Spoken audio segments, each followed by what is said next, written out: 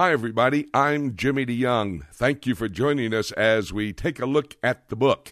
You know what Malachi is all about? It's the last book in the Old Testament. It is the side of the bridge that crosses over 400 years of history when there's basically silence between the end of the Old Testament and the book of Matthew, the beginning of the New Testament. Well, there is a link between the two, and as we continue our study through Malachi, you'll come to understand that link. That link is what chapter 4, verse 5 says, where it talks about Elijah coming back before the great and dreadful day of the Lord, and then what it says in Matthew chapter 11 about John the Baptist, who could have fulfilled the prophecy of Malachi about Elijah. Well, that's for another study. Today we're going to focus on two temples. Two temples, yet in the future. That's our study from the book of Malachi, which is basically a Middle East news update. Thank you for joining us. We'll listen to the study, and then I'll come back and tell you how you can get your own copy of Malachi, a Middle East news update. Now let's study about the two temples yet to come. Oh, there's something I got to tell you. There's an altar. There was an altar at the tabernacle, first temple, second temple. And what it did, it had, now let's see, that would be south, I think. I'm not sure. Just pretend like that's south and that's north. It had a ramp that led up to the 2-story high altar. And it led from the south to the north. You know why? They were doing a lot of sun, S-U-N worship at that time. And so God didn't give them an altar that went either from the east to the west or the west to the east, because he didn't want them worshiping the sun, S-U-N. But now, there is no ramp. There's steps. And they're not going from the south. They go from the east to the west. And the Jews that I'm teaching don't understand this. They're building an altar that has a different approach. They don't understand it. And you know what? The altar is named Ariel. You know what that is in Hebrew? Lion of Judah. You know what happens when that new temple comes in, brother? They walk up those steps, they stand on that altar, Ariel, and they look right straight through, no veil there, into the Holy of Holies, and they worship the Son, S-O-N, from the Lion of Judah. Isn't that neat? And that's this temple over here, the one that Jesus is going to build. But wait a minute. I gave you the past significance, the prophetic scenario. What's the present situation? Well, there's a group of Jews that are preparing to build a temple. They're not following the pattern laid out in the book. I went into your Jewish yeshiva, place of learning for Jewish young men. There I found Rabbi Nachman Kahana. At his computer, he was studying the Torah. I said, Rabbi, do you use the computer for anything else? He said, I do. I said, what? He said, it is a database. A database of what? He said, on this database, I have the name of every male Jew qualified to be a priest. Now, I know you need 28,000 priests to operate the temple. I said, you've got 28,000 names? He said, we've got them. I said, why? He said, because I've called them to Israel. For what purpose? To study the priestly duties. Why? We're going to build a temple. Now I'm starting to get a little excited. I said, wait a minute, don't they have to have special garments? He said, they have already been made. They're in storage. I'm lifting off the chairs. I'm talking to the rabbi. I said, hold it, what about the implements? He said, we've got them all made. The mizrach, which is what you put the blood in, is made out of pure gold or pure silver. They have the table of showbread. They just have finished out of 100 pounds of pure gold making the menorah. It's on display in the Cardo. I saw it less than 2.5 weeks ago.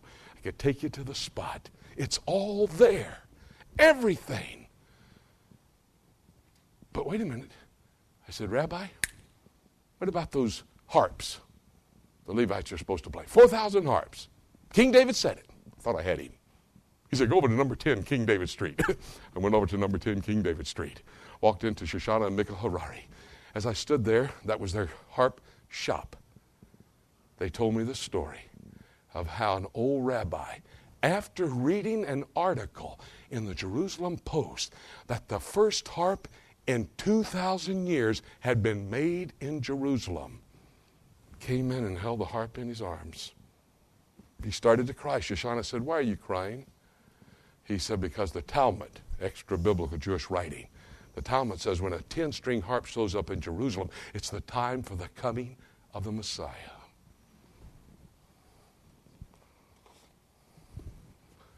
There's the brochure, Shoshana and Micah Harari, with the harp in their hand.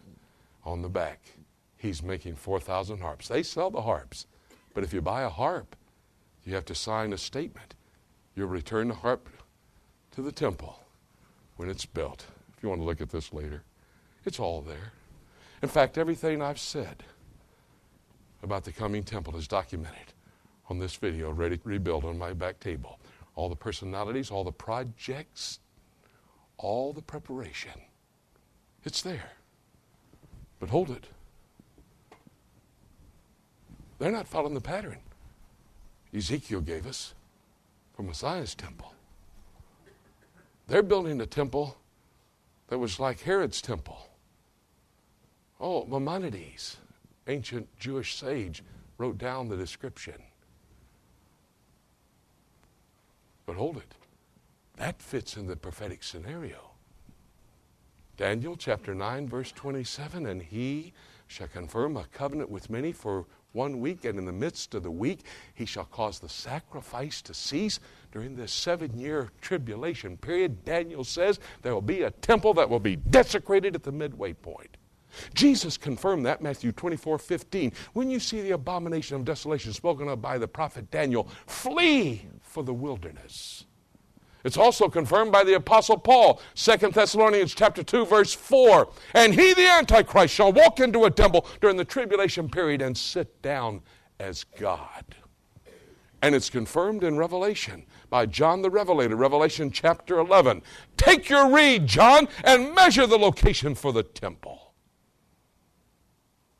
Hear what I'm talking about? 2 temples in the future. Messiah's temple doesn't need the Ark of the Covenant, doesn't need the menorah, doesn't need the table of showbread, doesn't need the veil of the temple, doesn't need the wall of petition.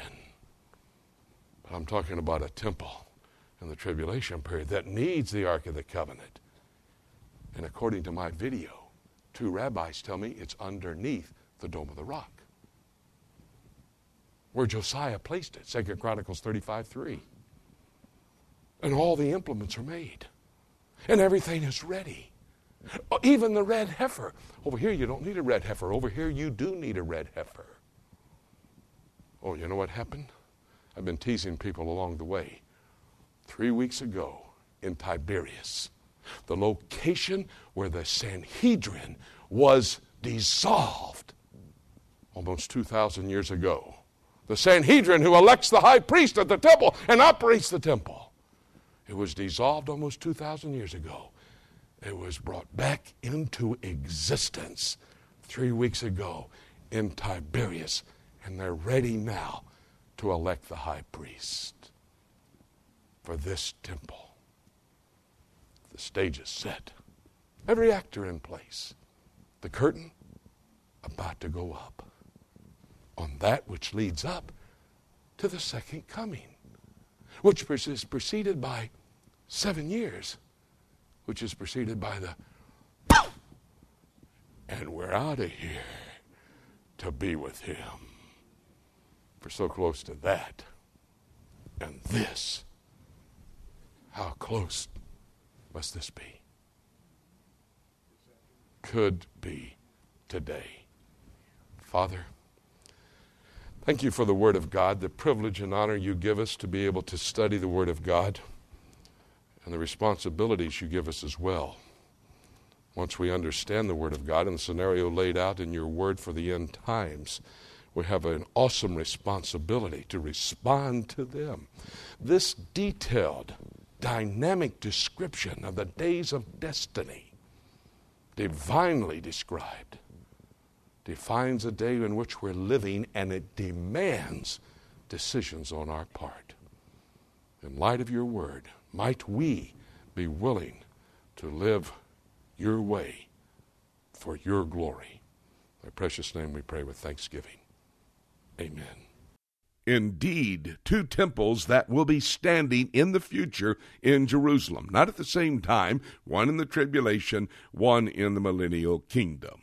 Well, that is very important for us to understand in light of events unfolding in our world. You know, Malachi, the book we have been studying from, is actually a Middle East news update. You need to have your own copy of the study on Malachi. It's a 5-hour audio series on CD that is available. You can call our toll-free number. That's 877-674-3298. It's toll-free from across America. Let me give that number again, 877-674-3298.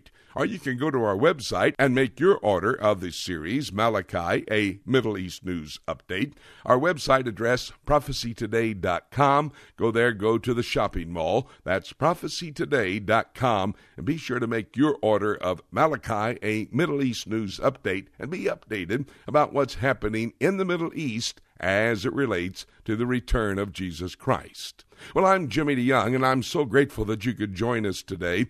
Everything we study on this opportunity we have to get together with you indicates that the rapture of the church is close at hand, when Jesus will shout and call us up to join him in the heavenlies. I look forward to that day, and I even pray that it will be today. And having said that, there's nothing left for me to say, except let's keep looking up until...